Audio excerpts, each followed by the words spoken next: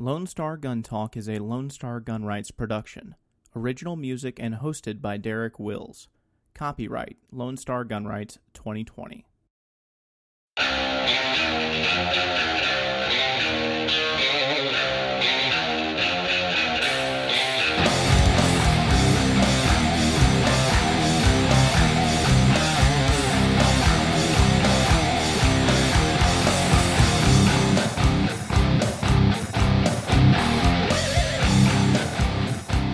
All right, Lone Star Gunners, welcome to the podcast. This is Lone Star Gun Talk, the official podcast of Lone Star Gun Rights.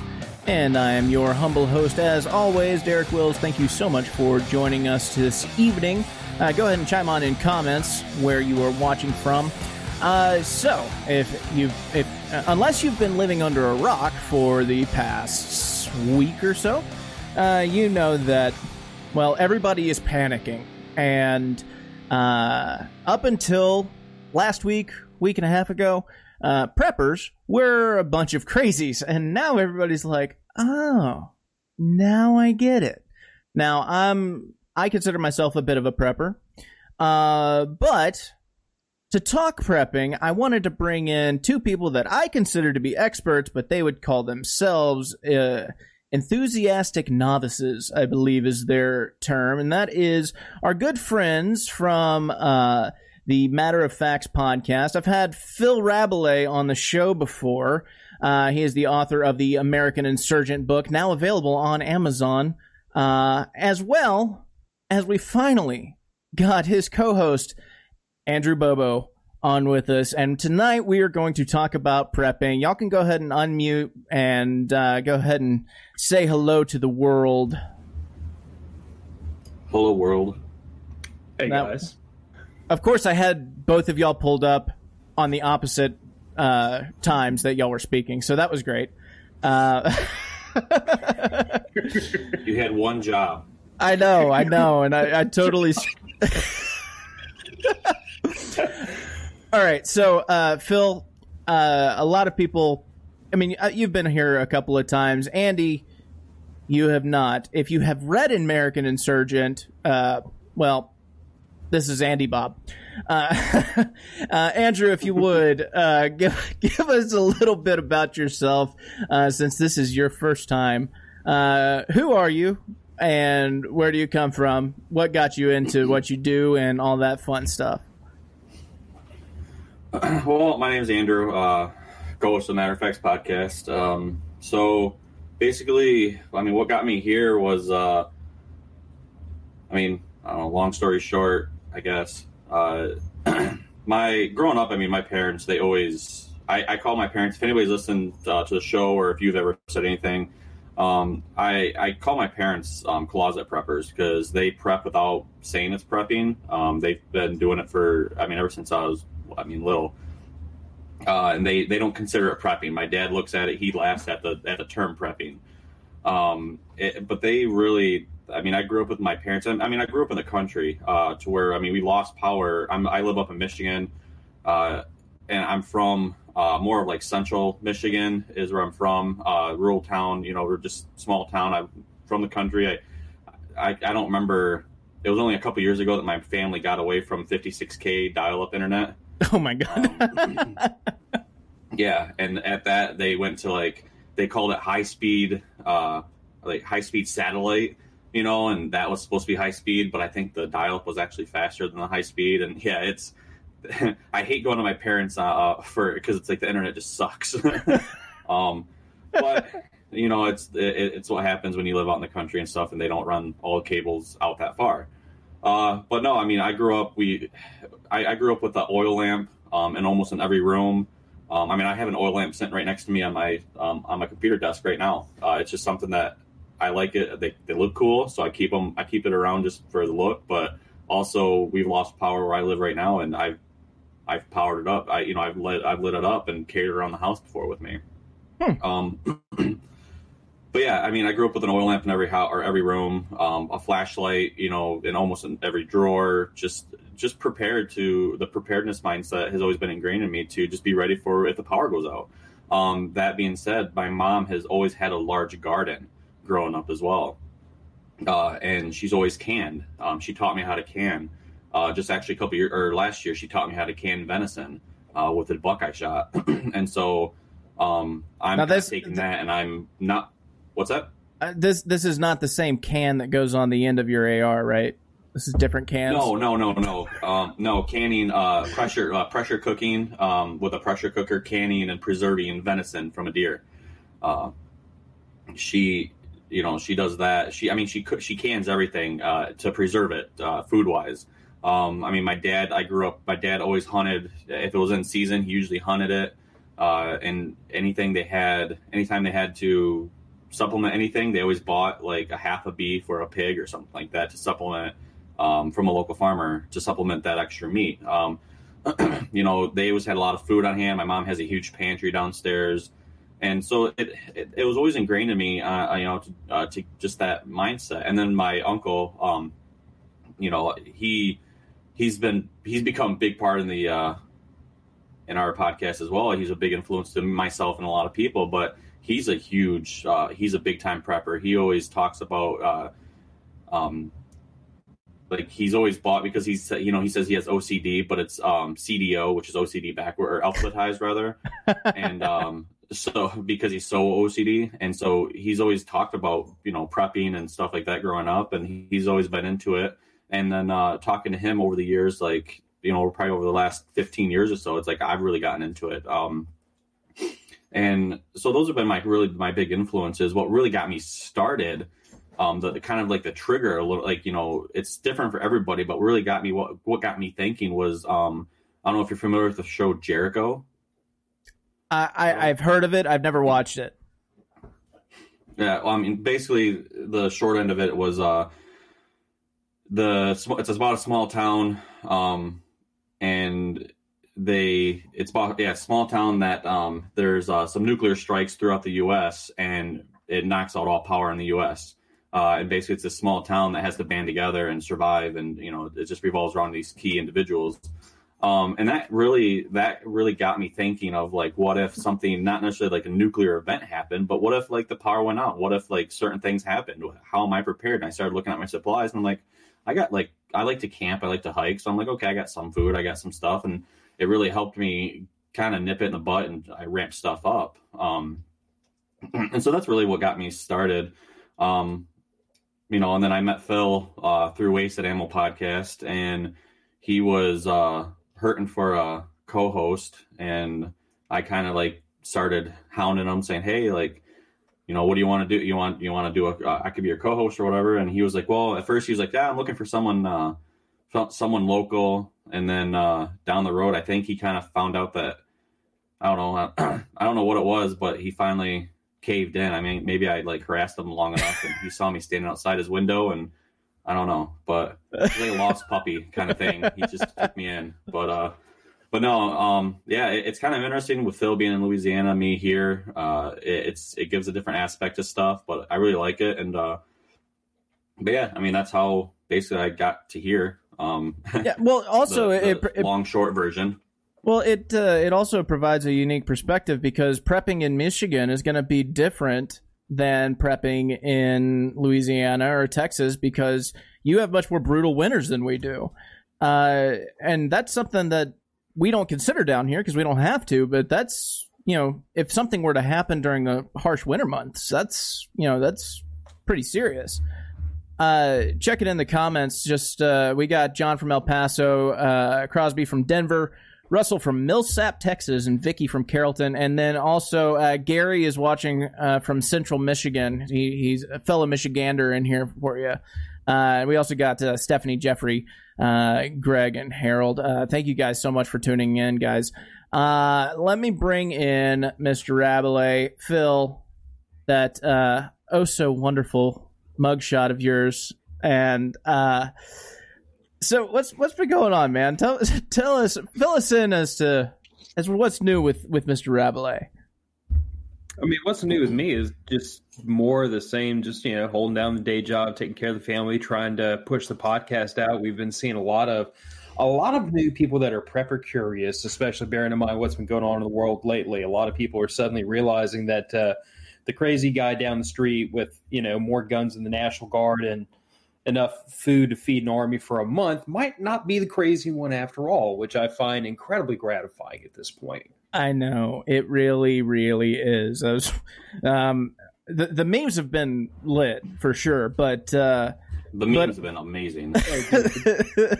I'm telling you right here and now that if the coronavirus does nothing but provide me hours of entertainment surfing memes, it has been amazing. But there are people that are legitimately concerned. And, I don't want to say that their paranoia is misplaced. I think that they're making it, the crisis is more fabricated than anything else. But to get into the mindset, if this is a thing to put you in the mindset of getting prepared for something, then that kind of makes it worth it. Here's kind of my perspective, and I'm going to shamelessly steal an idea from Sam Culper from Forward Observer. And if anybody has not heard the name Sam Culper, Forward Observer, Google that and go listen to what that man has to say, because he's a lot smarter than I am about a lot of things. But Sam's big bend is like pushing the area study. In other words, like analyzing your individual situation, your environment, your surroundings, and figuring out what your biggest threat is that you need to pay attention to and prepare for. And that's something that, like, I don't think I ever found as eloquent a way to put it as he did, but it's something I've tried to tell people in the past is prepping's individual. Prepping is down to what is your issue, what is in your environment, what's in your lane that you have to deal with. And this is the reason why Andrew and I work so well as co-hosts, because he's in Michigan and I'm in Louisiana. We look at different situations from totally opposite directions because we have different environments and different concerns. So what I would say to a person, because I will flatly admit that I have made fairly light of the coronavirus. I personally am not extraordinarily concerned about it, but I'm a 37-year-old man in very good health that's not immunocompromised. My child is old enough to be outside of the window where she's at a high risk of developing a serious case. My immediate family, the 3 people in this house that I'm responsible for, we are not extremely worried about coronavirus. But I have parents who are elderly, and I'm concerned about them. I have a great nephew that is like month old, I think, as of yesterday. I'm very concerned about him. So what I would tell anybody that is nervous about the coronavirus is if you fall into one of those high-risk groups, you should be taking individual precautions to deal with your individual situation. But if you're not in one of those high-risk groups, I would tell you to take a deep breath and stop buying like eight cases of toilet paper. Unless your plan is to eBay that stuff in the next couple of days, then you're going to make a killing. Those people need to be flicked in the freaking eye. That's one way of putting it. Dude, I got a garden hose on the side of the house that'll do the job with no paper, okay? That's all I'm saying. Yeah. I find it funny, Andrew, that the whole concern is it's a respiratory issue, so let's go buy all of the toilet paper, and Well, speaking of memes, which is really funny because some of them are actually, they're spot on, just savage, like as far as just pointing the obvious out to people, and it's like I saw one that was something like, for all the assholes that freaking bought all the hand sanitizer, hand soap, and toilet paper, congratulations, you made it so the other 100 people that you need to shake hands with can't wash their hands. It's like, it's ridiculous. I understand, and I read an interesting article about the whole idea behind, like, the psychology behind panic buying, and it's just interesting because of the fact that it's really what it comes down to. It's the mob mentality, for one, but it's also it's also comes from the idea of not being included, and it comes from the psychology behind like not getting enough, and feeling left out. And so you see, for example, like Derek, you see myself and Phil, buying like two rolls of toilet paper, or two packs of toilet paper, or 4 slabs of, 4 things of like canned goods, or whatever it is, or ammo, whatever. And so you're like, okay, well, if they're doing it, then there's not going to be enough for me, so I'm going to have to do it. And so you buy some, and then the person behind you sees it and they buy some, and it becomes that mob mentality of like, oh crap, we need to get in there and get some.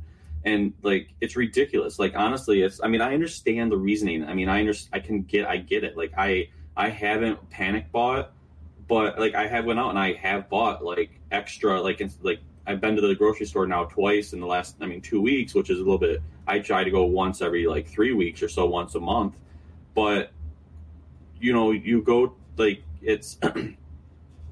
I understand that thought that, hey, there might not be enough, but like, yeah, I've upped some stuff. Like I bought instead of buying like 4 canned goods, I bought 8 or something like that. Like I've upped that just in case like I am stuck home for for that period of time, and that's also what it stems from. But yeah, for those individuals who are panic buying like this, I really hope that this is an eye-opening event for them, kind of like how.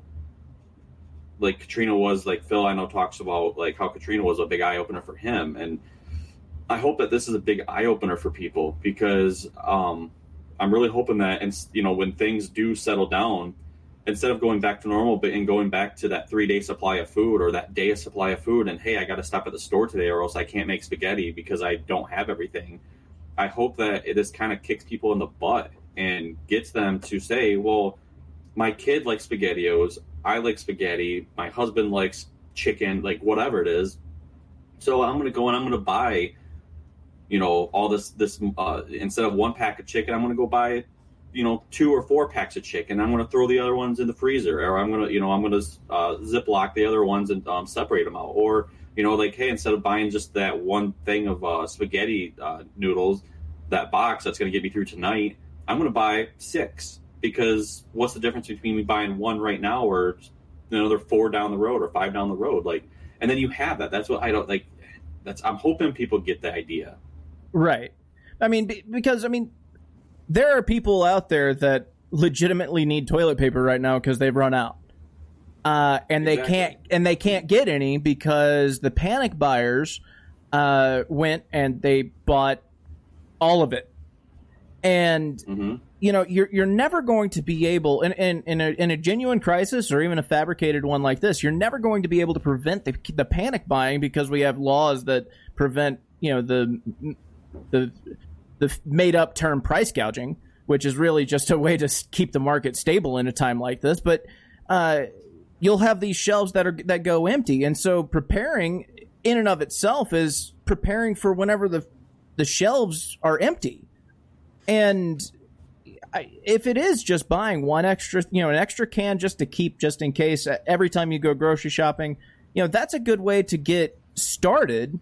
Phil, I want to bring you in here. How else would you approach this for somebody who's brand new to prepping and this is their moment that they want to start taking prepping seriously? Well, what I've always tried to do, and maybe it's my own perspective having kind of come up in the military, is that I always start with what your variable is, what your situation is, what your mission is, and I plan backwards from there until I get to what materials you need, what personnel you need, so on and so forth. So I always tell people, I'm like, if you're trying to get started in prepping, and you think about needing the bunker full of ammunition and beans, bullets, and Band-Aids, and think I'm never going to get there, so it's too overwhelming, it's too big of a hurdle to jump over initially, I tell everybody, I'm like, prep for 3 days. Everything you can think of needing for 3 days. I need X amount of toilet paper, X amount of drinkable water, X amount of food. I need, a reasonable amount of ammunition, a firearm to protect myself. I need basic medical gear, Band-Aids, hydrogen peroxide, so on and so forth. I need everything I need for 3 days. Start there. Most people can amass the things they need for 3 days. If you can't do it right here and now, it won't take long, because the average person has 3 days of supply in their home. If you don't, then go fix that problem right now. Well, not right now while the stores are empty and craziness is happening, but go fix that problem immediately, because you should have 3 days of food, water, and basic hygiene requirements in your home. Once you get to 3 days, go to 7, and you just double it up. And then once you get to the 7-day period, go to 15, then go to 30. The point is, these are all the things I need for this span of time. And then you just keep raising the bar as far as I need more and more and more so that I can stretch out. Andrew and I were talking about this earlier today, and I think we're both at a pretty comfortable spot where, like, if in my home you shut off the utilities and you barricaded me in my home, no electricity, no water, no gas, my family can exist in this home with what we have in these four walls for 30 days. We won't miss a meal. We won't go hungry. We'll be fine.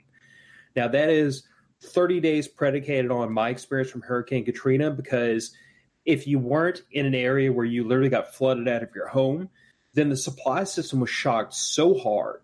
There were so many stores flooded, and there was such disruption to the interstate highway system down here. It took 30 days before some of the outlying suburbs around New Orleans started seeing regular fuel deliveries and regular groceries coming in. So Katrina, like Andrew said, that was kind of my genesis. That was when I became a prepper. But it really came about because I looked at the situation. I'm like, what would I do if I had to feed my family and take care of them for 30 days, and I had nothing coming in to do it? So when all of this happened, I mean, I looked at my wife and I said, let's double up I told her this like a week and a half before all this started. I'm like, let's double up the grocery bill. We've got the money. We've got money in savings for these kinds of situations. You know, this is where we're at. This is where we're at on canned food, toilet paper, all the hygiene stuff. Let's just double up what we're going to get anyway, and we'll put it away. We've got room in the closets. We've got room for it. And then when all this kicked off, since what was it, about Thursday or Friday, when it really started getting crazy, I looked at my wife and I'm like, we've got everything we need. I mean, at this point, if we go out, it's because we're trying to keep ahead of using the things that we have in this home, but we're not hurting for anything. When we went through a store today and the store shelves were bare and there was no toilet paper to be found, I don't care. I'm sitting on as much as I need for quite a while. Yeah. Prepping is I tell everybody, I'm like, prepping is not a casual activity. It's not a thing you do. It's not a hobby. It's a way of thinking. It's a lifestyle. It's the idea that I know things go bad sometimes. I need to have things to mitigate or counteract whatever's going to go bad that might happen to me and my family. I need to be prepared to deal with that situation. Some of that means you have a fully stocked food pantry and an extra case of toilet paper. Sometimes it means having a handgun and a bunch of ammunition. Sometimes it means other things. But it means that we've thought about these scenarios in advance and we've put down procedures and preps in advance to deal with them when they come up. Because the day you run out of toilet paper is the wrong day to figure out there's none on the store shelves. So in your hypothetical of a person has no toilet paper and they need to go buy some today and they're screwed, my only answer would be, why did you wait till you were out of toilet paper to go get some more? Yeah. So, Andrew, I got a question for you. Preppers get this weird stigma attached to them. Like, we are these people prepping for the boogaloo. We're prepping for a nuclear holocaust or the zombie apocalypse. But that's not what prepping is about. What would you say to somebody who used to, or might still be along those lines of thinking, in order to tell them that, this is something that everybody needs to do for these very reasons? It's kind of funny because the guys I work with, I get made fun of a lot for the whole preparedness mindset, the whole, you're prepping for the zombies, you're prepping for, government takeover, stuff like that. And I just laughed about it and, joked around with it. But then all of a sudden, like, now this is going on and I just look at it and I'm like, hey, not so funny now, is it, assholes? And so, for example, like my roommate, he's made fun of me a lot about it, and he's always like, oh, I can't, he's like, oh, you got food, water set aside and ammo and all this stuff. And he'd always, over the couple of years I've lived with him, he's made fun of me. Well, all of a sudden, a couple of days ago, he texted me and he was like, hey, we need to start getting supplies. I'm like, what do you mean we? I go, you need to start getting supplies. What's all this we stuff? I'm going to lock on my bedroom door. I've got plenty. Right. And I'm like, you don't know where I'm hiding my food. I mean, it's right under his nose, but like, yeah. And so he goes, well, what do you need to get? And I listed off a bunch of stuff for him to get. And he goes, okay, well, I'll get the next run. And I go, no, you'll get your next run. I said, I'm going to go get more. Like, don't worry about me. And I go, not so funny now, is it? I'm like, you always make fun of me. He's like, yeah, I'm sorry. But no, I mean, like more it. And I've had this conversation with a guy I work with. He just had a small child, and he's got a stay-at-home wife and everything like that. And so in the winter we lost power, and he was like, yeah, I need to go to the store and I need to get like wet wipes and stuff for my kid. And I go, why don't you have that stuff? And he goes, what do you mean? And I said, you as a father, you as a husband of all people, you should have things set aside to take care of your wife and child. I'm like, I'm not trying to like badmouth you for being a bad person or bad, a bad husband or a bad father, like, because you're not. But like, this is the time, like, this is the reason for you to have these supplies. For the power goes out, we have like, luckily this winter was not bad at all, but it's like the power goes out, the roads you can't go down the roads because it's an ice storm outside, and all of a sudden you pull out the wet wipes and you pull the last one out for your kid and you have to wipe their butt. Like, there's alternatives you can definitely come up with quick, but you should have a stack of those. And so we were talking about what's going on now, and he was like, yeah, I went to Meijer, and he's like, I got a whole stack. I got like, he was telling me all the stuff he got. I'm like, great, that's awesome. Like, you should have those supplies on hand. And so it's those kind get that I've had with people over the last couple of days is, hey, like, and I mean, like, I had a friend of mine, he texted me and he was like, hey, get me a list of quick, of things quick, and I got busy at work and I got him only a couple of things, but he ended up going to Meijer and he picked up those things plus like a crap ton of items because he thought, because I told him, I said, figure out what you need. Of course, if you need it, because he has a kid, he has a son as well. I said, of course the food is important because, you have to you have to feed yourself. Right now, water is not a big issue because they haven't stopped water filtration. They haven't, the water plants haven't stopped pumping water, where the power hasn't went out. So we're not at that stage yet. But I told him, I said, focus on some food. I said, right now, what's most important is calories. Like, yeah, protein is important, and like nutrition is important. So keep that in mind. But if your son, I'm like, get SpaghettiOs, get raviolis, get stuff that your son will eat. And so he went and he, picked up a bunch of stuff. But those are the conversations I've been having over this last few days is with people that, like, it's, that joke of, hey, it's not so funny anymore because we're in this situation. And it's, yeah. And so that's kind of where I'm at with it now, as far as the reaction from people. So, and that's where I would go with anybody that is coming on, and anybody that is interested in it is, yeah, it's not a laughing matter as far as feeding your family or yourself. Luckily, I have a roommate, but luckily, like, I'm single. Like, I have to worry about myself. Now, if something were to happen and I got to bug out, yeah, then I got to worry about my parents and stuff like that. But I know they're set. But yeah, it's just that mindset of how do you take care of yourself? How do you take care of your family?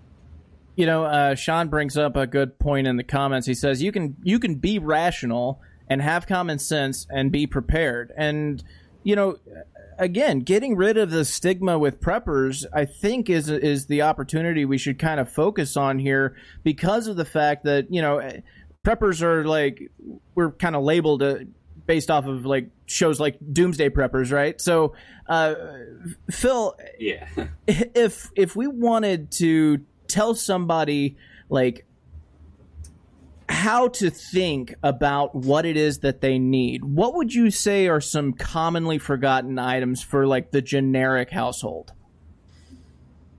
Commonly forgotten for a generic household. Okay, no, see, here's the weird part. Like, I have to put myself in the mindset of people who I don't really associate with a lot anymore because, like, I haven't been in an average household in a long time. I mean, the thing of it is that the average household, unless I'm just totally in my blinders, is going to have at least 3 or 4 days worth of food. If not, like, we need to start all the way over at the very, very beginning. Right. I imagine they probably have like a week's worth of hygiene supplies.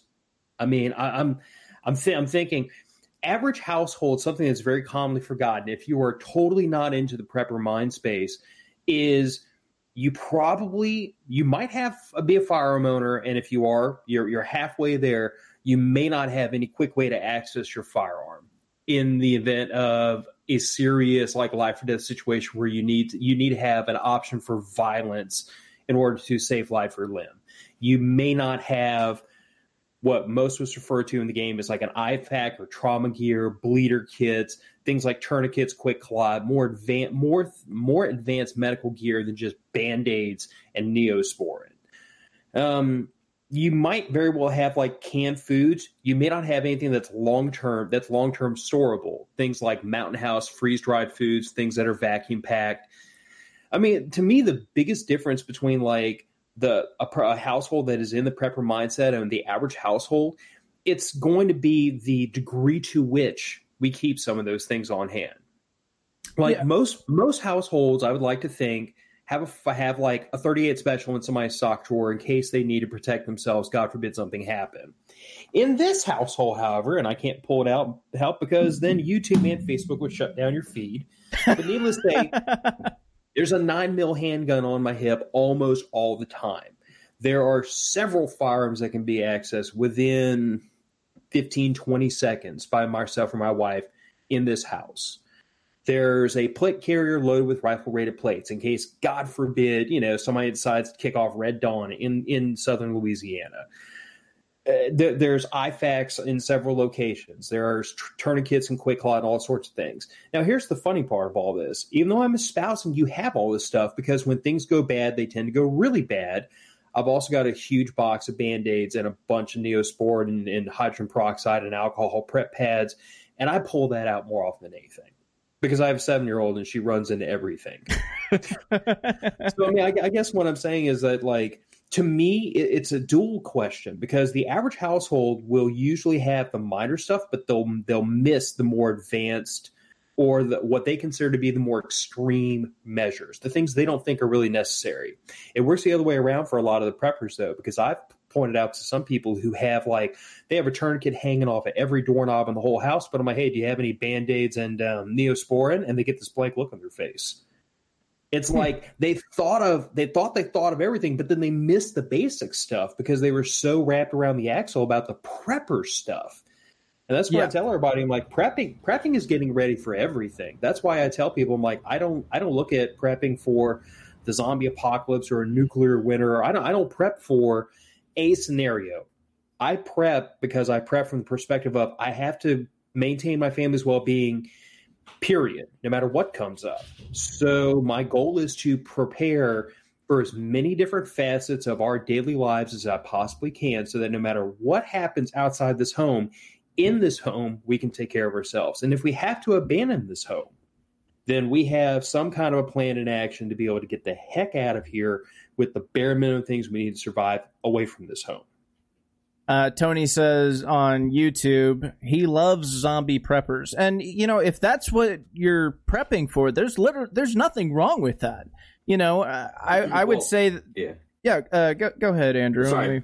No. Finish your thought. I got something to chime in there, but the thing is, I mean, if you're preparing for a scenario where you need to bug out, then prepare for a bug out. But if you're only preparing for a bug out and you're ignoring the bug in or quarantine or whatever the case may be, you're missing out on some things. Prepping doesn't need to be daunting, but if you're going to do it, you should take it very seriously. And, Sean points out beans and bullets and basic first aid, non-perishable with long shelf life and water.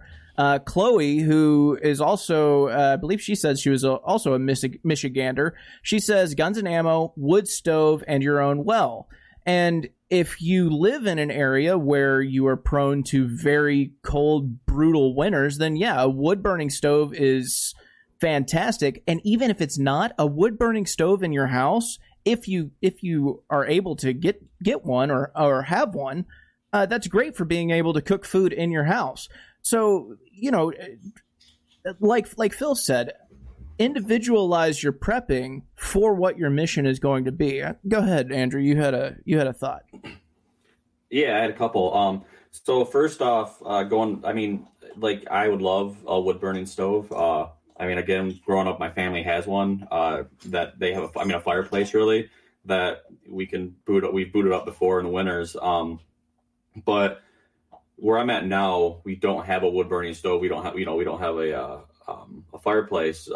Basically, I would highly recommend if you're in an area like myself or some of these other listeners. Definitely like layers is a big thing. I have a crap ton of sweatshirts and I have the ability to layer up. One of the biggest things that I have that I've utilized many times is a single burner camp stove. I remember it's not this last winter, but not this past winter, but the winter before it. We lost power, I remember, and I had everything I had everything out for chili, and we lost power, and I'm like, well, crap, what am I going to do? Oh, so I walked upstairs, immediately grabbed the camp stove, put it on the oven and on top of the stove rather, and started making chili. And my roommates get home and they're like, "How are you cooking?" I'm like, "Camp stove." Like, are you surprised? And so yeah, I made chili, and that and without kind of like no power or whatever. It's like I had a headlamp, and basically that was how I was cooking, and it helped warm up the house a little bit too. But going off like the whole zombie apocalypse thing, I'm going to take a page out of we've said it multiple times on our show. My uncle, he had a great way of looking at that whole thing, because as preppers and stuff, we do get the whole joke, oh, you're prepping for the zombie apocalypse. Well, yeah, because what is your zombie?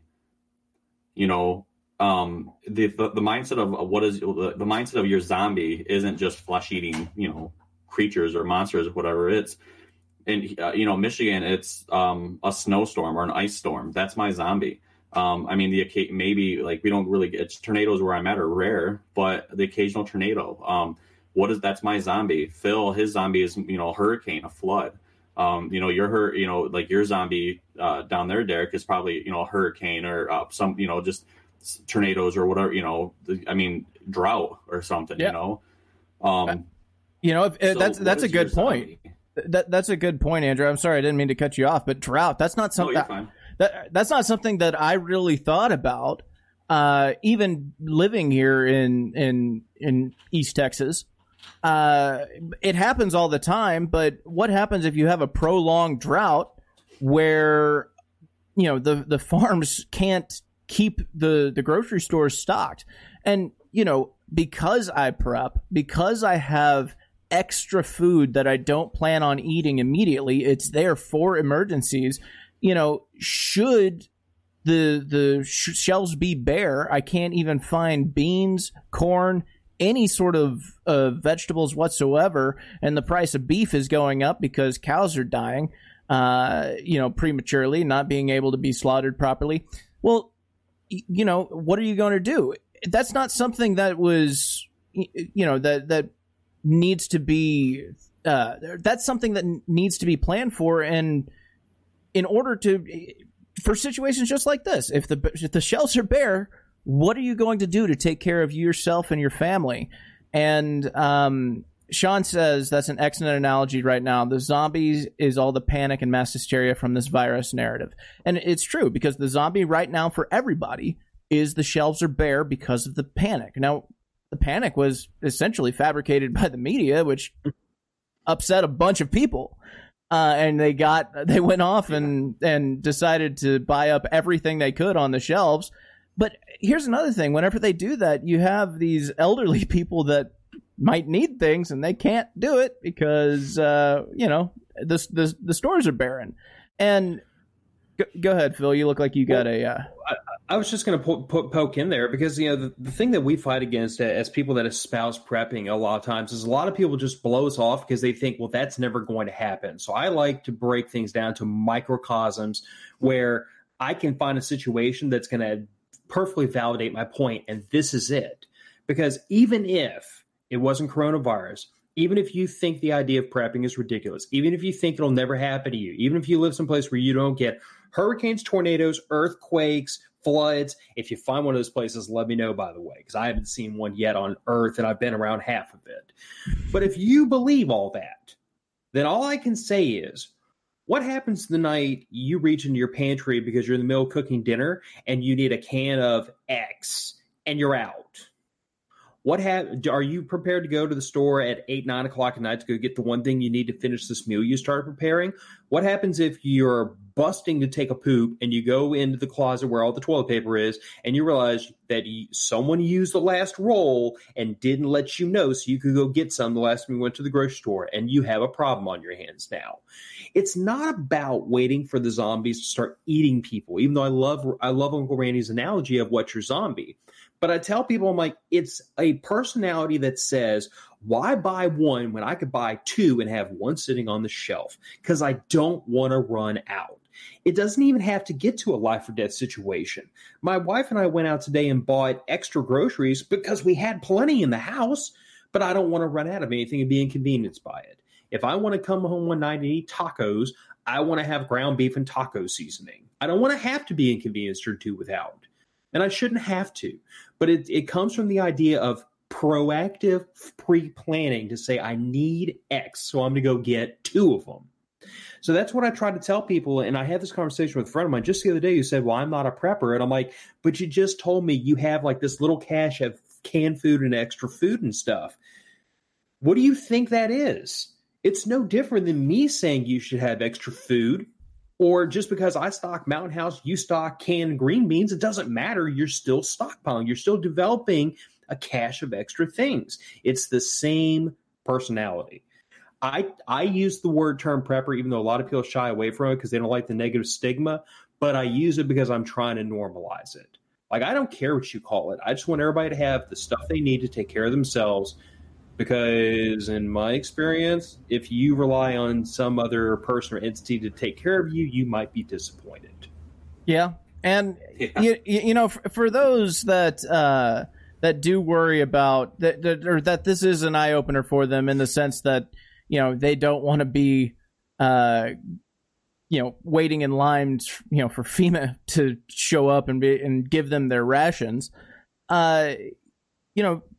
you wouldn't have to if you prepared. Andrew, do you have any thoughts that you might want to, share with somebody who's just getting involved? I mean, nothing that we really haven't hit on yet. I mean, but it's just, back to, just find your zombie again, just find that reason for doing it.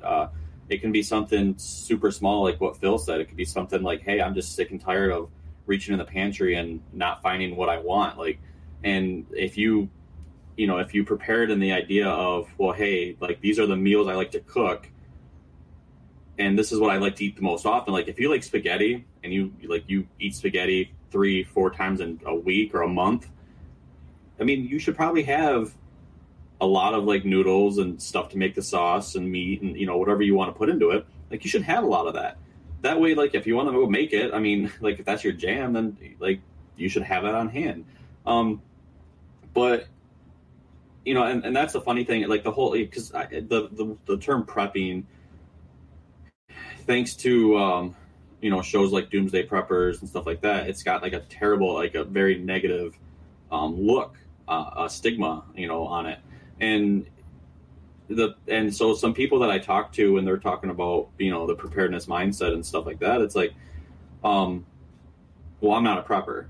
And I don't want to be labeled that, or I don't care, or I'm not one at all. And it's like, okay, well, kind of like what Phil was saying a little bit. It's like, well, when you get ready for camping, like, or say you're going on a camping trip, what do?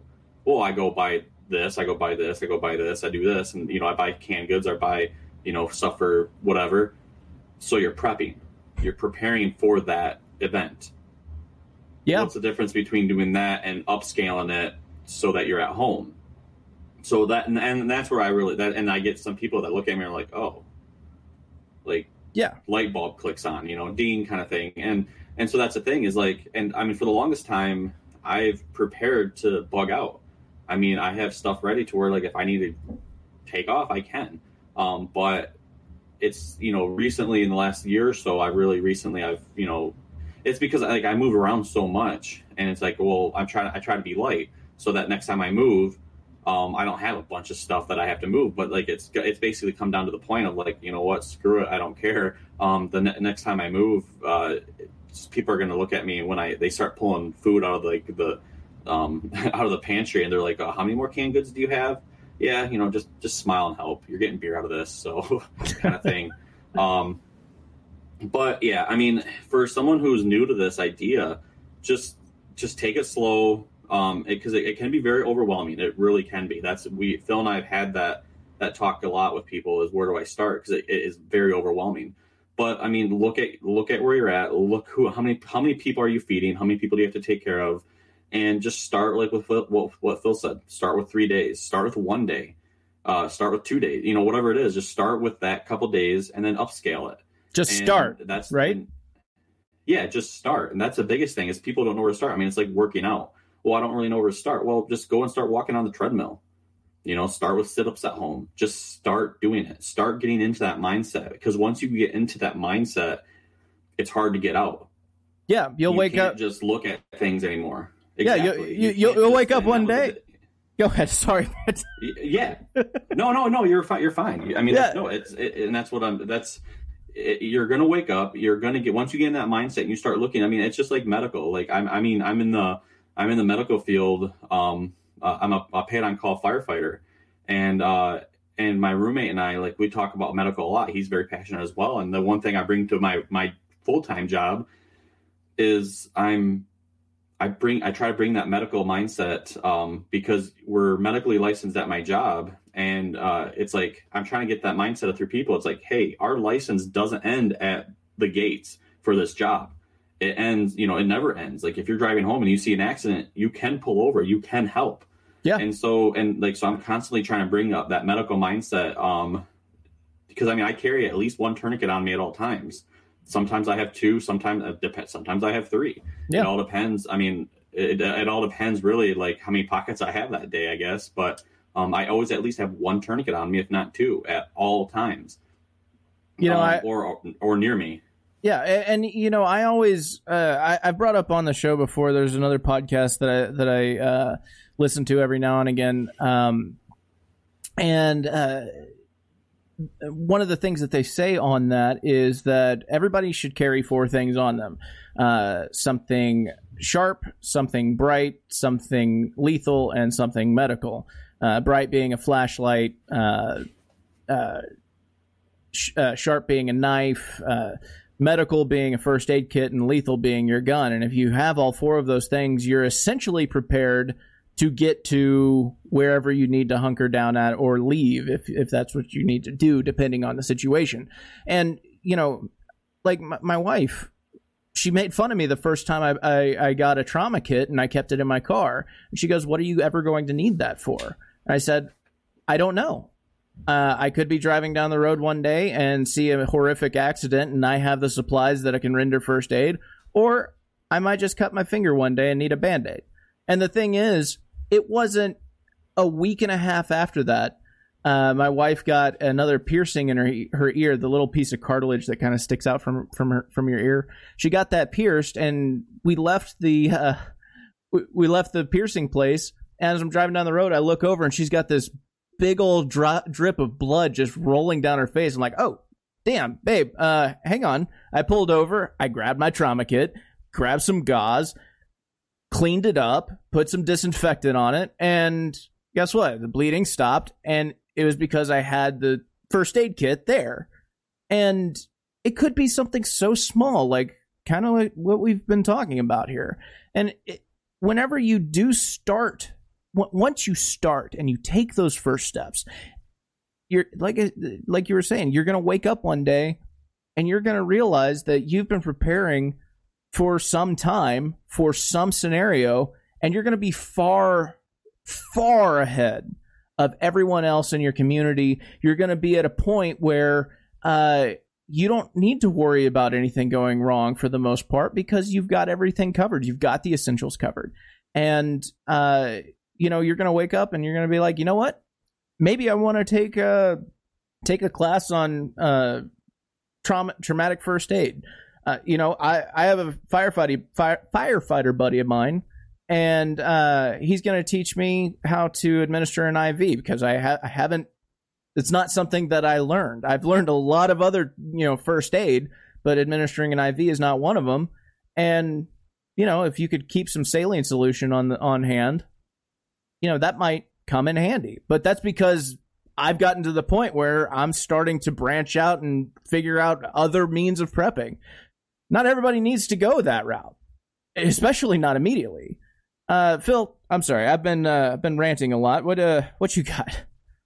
Well, no, I was just going to say that your experience having like an IFAK in a car closely mirrors what I did, because I have in each of me and my wife's vehicles, I keep a quick clot, a rat's tourniquet, I'm struggling to remember what else, an Israeli bandage, and some gloves. I keep it in a really small pack. There's one in my wife's car. There's one in mine. And this is in addition to the substantially larger IFAK I keep in my truck that has cat tourniquet and a couple other goodies that my wife's kit doesn't keep because she doesn't frankly know how to use a lot of it. So I tried to tailor the kits to what does my wife know how to use. But she thought I was a little over the top when I handed that to her and stuck it in her glove box the first time. And I explained to her, I'm like, here's the thing, honey. I'm like, how many times have you been shot at driving on the interstate going to work? And she said, never. And I'm like, okay, how many car accidents have you seen? And she stopped. And I was like, I've personally stopped 3 times in commuting to my current job. I drive into New Orleans and out. And I've been at that job 7 years, I think. Yep. Just finished off 7 years. I've personally stopped for no less than 5 car accidents. Twice, I was the first one on the scene. Like, the first person that stopped, beat the ambulance, beat the police. And if anybody had been critically injured, it had been me dealing with the problem before anybody else showed up who had more training than I did. So I tell everybody, I'm like, having an IFAK in a car sounds crazy until you put it in those terms. I'm not thinking about the active shooter situation I'm going to have to go to my car to get my gear for. I'm thinking about the fact that I drive 95 miles a day to and from work. And that's 95 miles round trip. I could come across a car accident, somebody could be bleeding out. So that's why I have a tourniquet. That's why I have quick clot. That's why I have a chest seal, because I don't get to determine the situation that I find myself in. And that's another thing I try to put in people's heads. We have to prepare for any situation that comes to us. No one sent me a memo yesterday and said, hey, there's going to be a serious car accident where somebody went halfway through the windshield and you're going to be the first person on scene tomorrow. Do you mind? It's the truth. No one asked me in advance if that's a situation I want to be involved in. I can either be prepared for it or as prepared as I can be, or I can not be. But I don't have it within me to come across someone who's knocking at death's door and lack the ability to try to help them. I don't have that within me. And more to the point is, if I'm involved in a serious accident, I really want to go home to my wife and kid. So those tourniquets, they're for self-aid. That quick clot, that's for my own head wound. That's so that I have the things to take care of myself. Or if someone comes across the scene, I can point at that IFAK on the roof, and if they know halfway what they're doing, they can rip down off the roof, and they've got the things they need to take care of me. But it's like I tell everybody, I'm like, this is not about prepping for the zombie apocalypse. This is not about prepping for Mad Max, the Mad Max of the future where there's no gasoline and it's roving gangs running around in the streets. Leave the sci-fi at the door for just a second. This is about prepping for things that if they don't happen to you every day, they happen to somebody every day. Every day, people get in car accidents. Every day, people have a violent home break-in while they're home and they have to defend their families. Every day, people blow a tire 2 days before payday and they need to go replace the tire, and they better have money in their savings account to go do it. Every single day, someone encounters an emergency in this country. So you can make the decision to accept. It could be your day-to-day and be prepared to deal with the problem, or you could not. But it's about everyday emergencies. Absolutely. And, if there's one, go ahead, sir. No, sorry. No, I didn't mean to cut you off. No, you're good. No, I mean, kind of going off of what Phil, the train that Phil started, kind of piggybacking on that. You can either be an asset or a liability.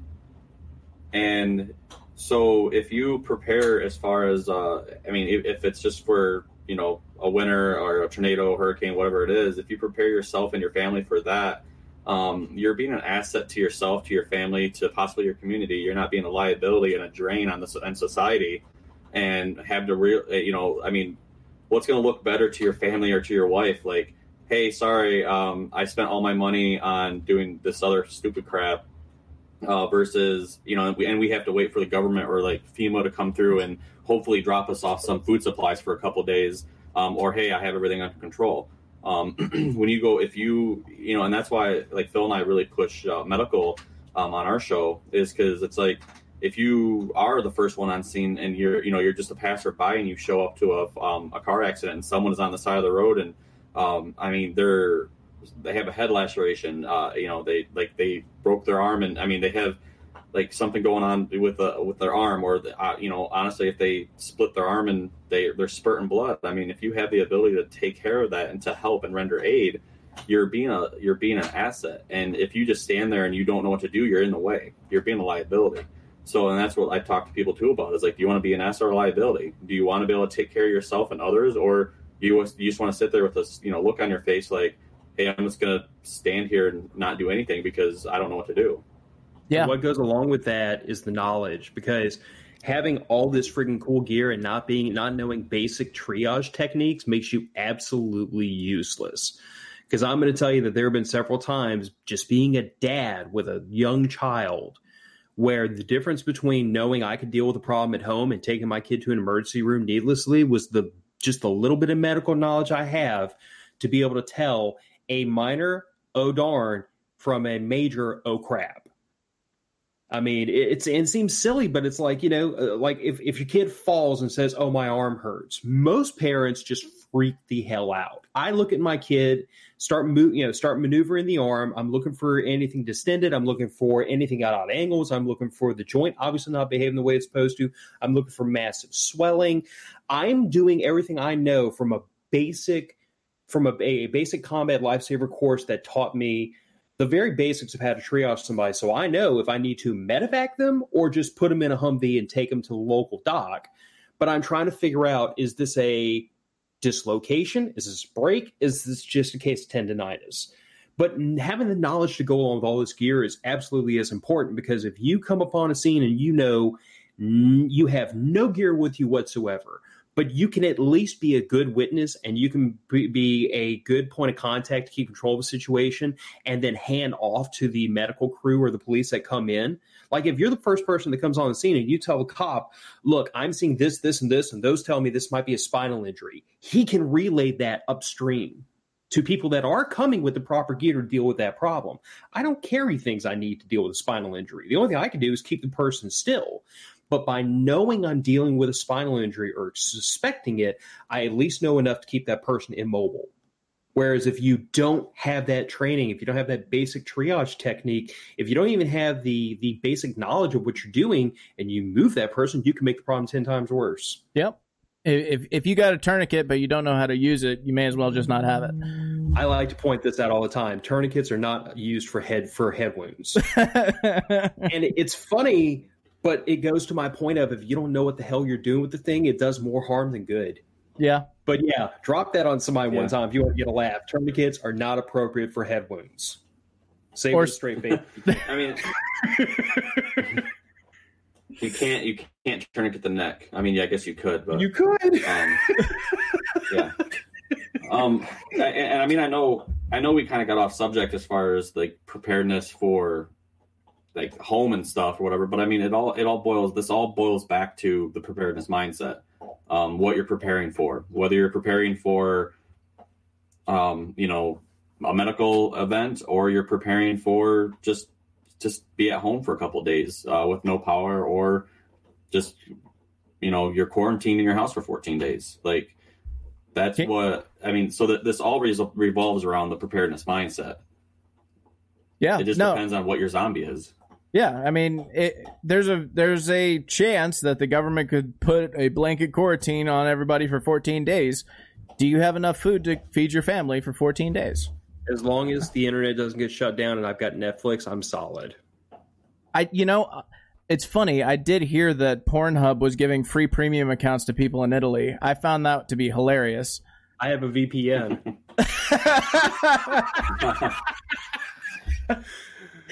Oh, anyway, on that note. Okay, all right. We've had enough shenanigans for one evening. Phil, Andrew, thank you guys so much for coming on. Andrew, before we depart, do you have any last words? You want to plug the podcast? Got any little nuggets of insight you want to leave with the people? Yeah, I mean, for first off, if anybody wants to check us out, you can find us on Facebook at Matter of Facts Podcast. You can find us on Instagram at MOF Podcast. If you go to www.mofpodcast.com, that's directly to the website that I've been working on, and it's got all of our links and everything there too. But I mean, otherwise, it's one of those things where, like I said, it's just start doing it. Just get out there and start preparing. Just try to get in that mindset, because once you start doing it, it's hard to get out of that mindset and start thinking of other things, because it definitely changes the way you think. So just get into doing it, and just do it for yourself. If you don't do it for yourself, at least if you have a family, do it for your family too, because you should be able to provide for your family, for your wife and kids.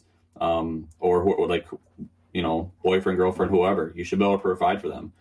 And if you do it, if you start getting in that mindset, then hopefully things will follow and they'll get in that mindset. And it's kind of, it trickles down. So just get into it. It doesn't matter how you do it. Just get into it. Awesome. Well, Andrew, thank you, sir. Phil, when's the sequel coming out? God, you had to do it, didn't you? Of course I did. By the way, in case, right, Phil? if you have not read American Insurgent, available now on Amazon by Phil Rabelais, you need to buy that book right now, put it in your prep kit, and read it, because it's amazing. Anyway, Phil, when's the sequel coming out, man? I'm not giving a date. I will say that I had to pick that book back up after like almost a year taken off, just because of all the crazes that happened in my work life. I'm currently like 67,000 words into it and writing the finale. It's just, I know from experience that writing the finale is usually the hard part for me, because it's like there's so many little pieces I want to tie all in, and I don't want to leave anything out. It's getting there. It's coming. It's coming. I swear to God, it's coming this time. And the title will be American Insurrection. That's amazing. It's brilliant. It's American Insurgent. Now you got American Insurrection. Yeah, it's don't perfect. ask about the third one, because that's like a vague idea and no working title. I got to get one thing done at a time. I did just want to say though that particular to our Instagram, I've really been trying lately to like shove a lot more content to our Instagram, because like at least I am horrible about doing it. So I jumped into the meme game, and I'm just going to say that if you have a bit of a sense of humor and don't offend easily, some of the memes coming out of MOF Podcast on Instagram have been hilarious lately. That I can vouch for that. They have been very, very entertaining, and I very much have appreciated them. My side has been hurting at times from laughing so hard. Well, good. I mean, not good that your side was hurting, but need can't take yourself too seriously. Oh, of course not. If you did, you would. Well, I don't know what you would do if you took yourself seriously, because I've never taken myself seriously. But okay, guys. Again, thank you guys so much for your time, for coming on. Guys, if you haven't started prepping, just start. Just buy a little bit extra and keep it on hand just in case. Also, we got some... there's some runoffs going on, and we're going to be feeding you guys information about those as well. And that's all I got. Until next Sunday. Arm yourself with knowledge and share the ammo. Thanks, guys. Yeah.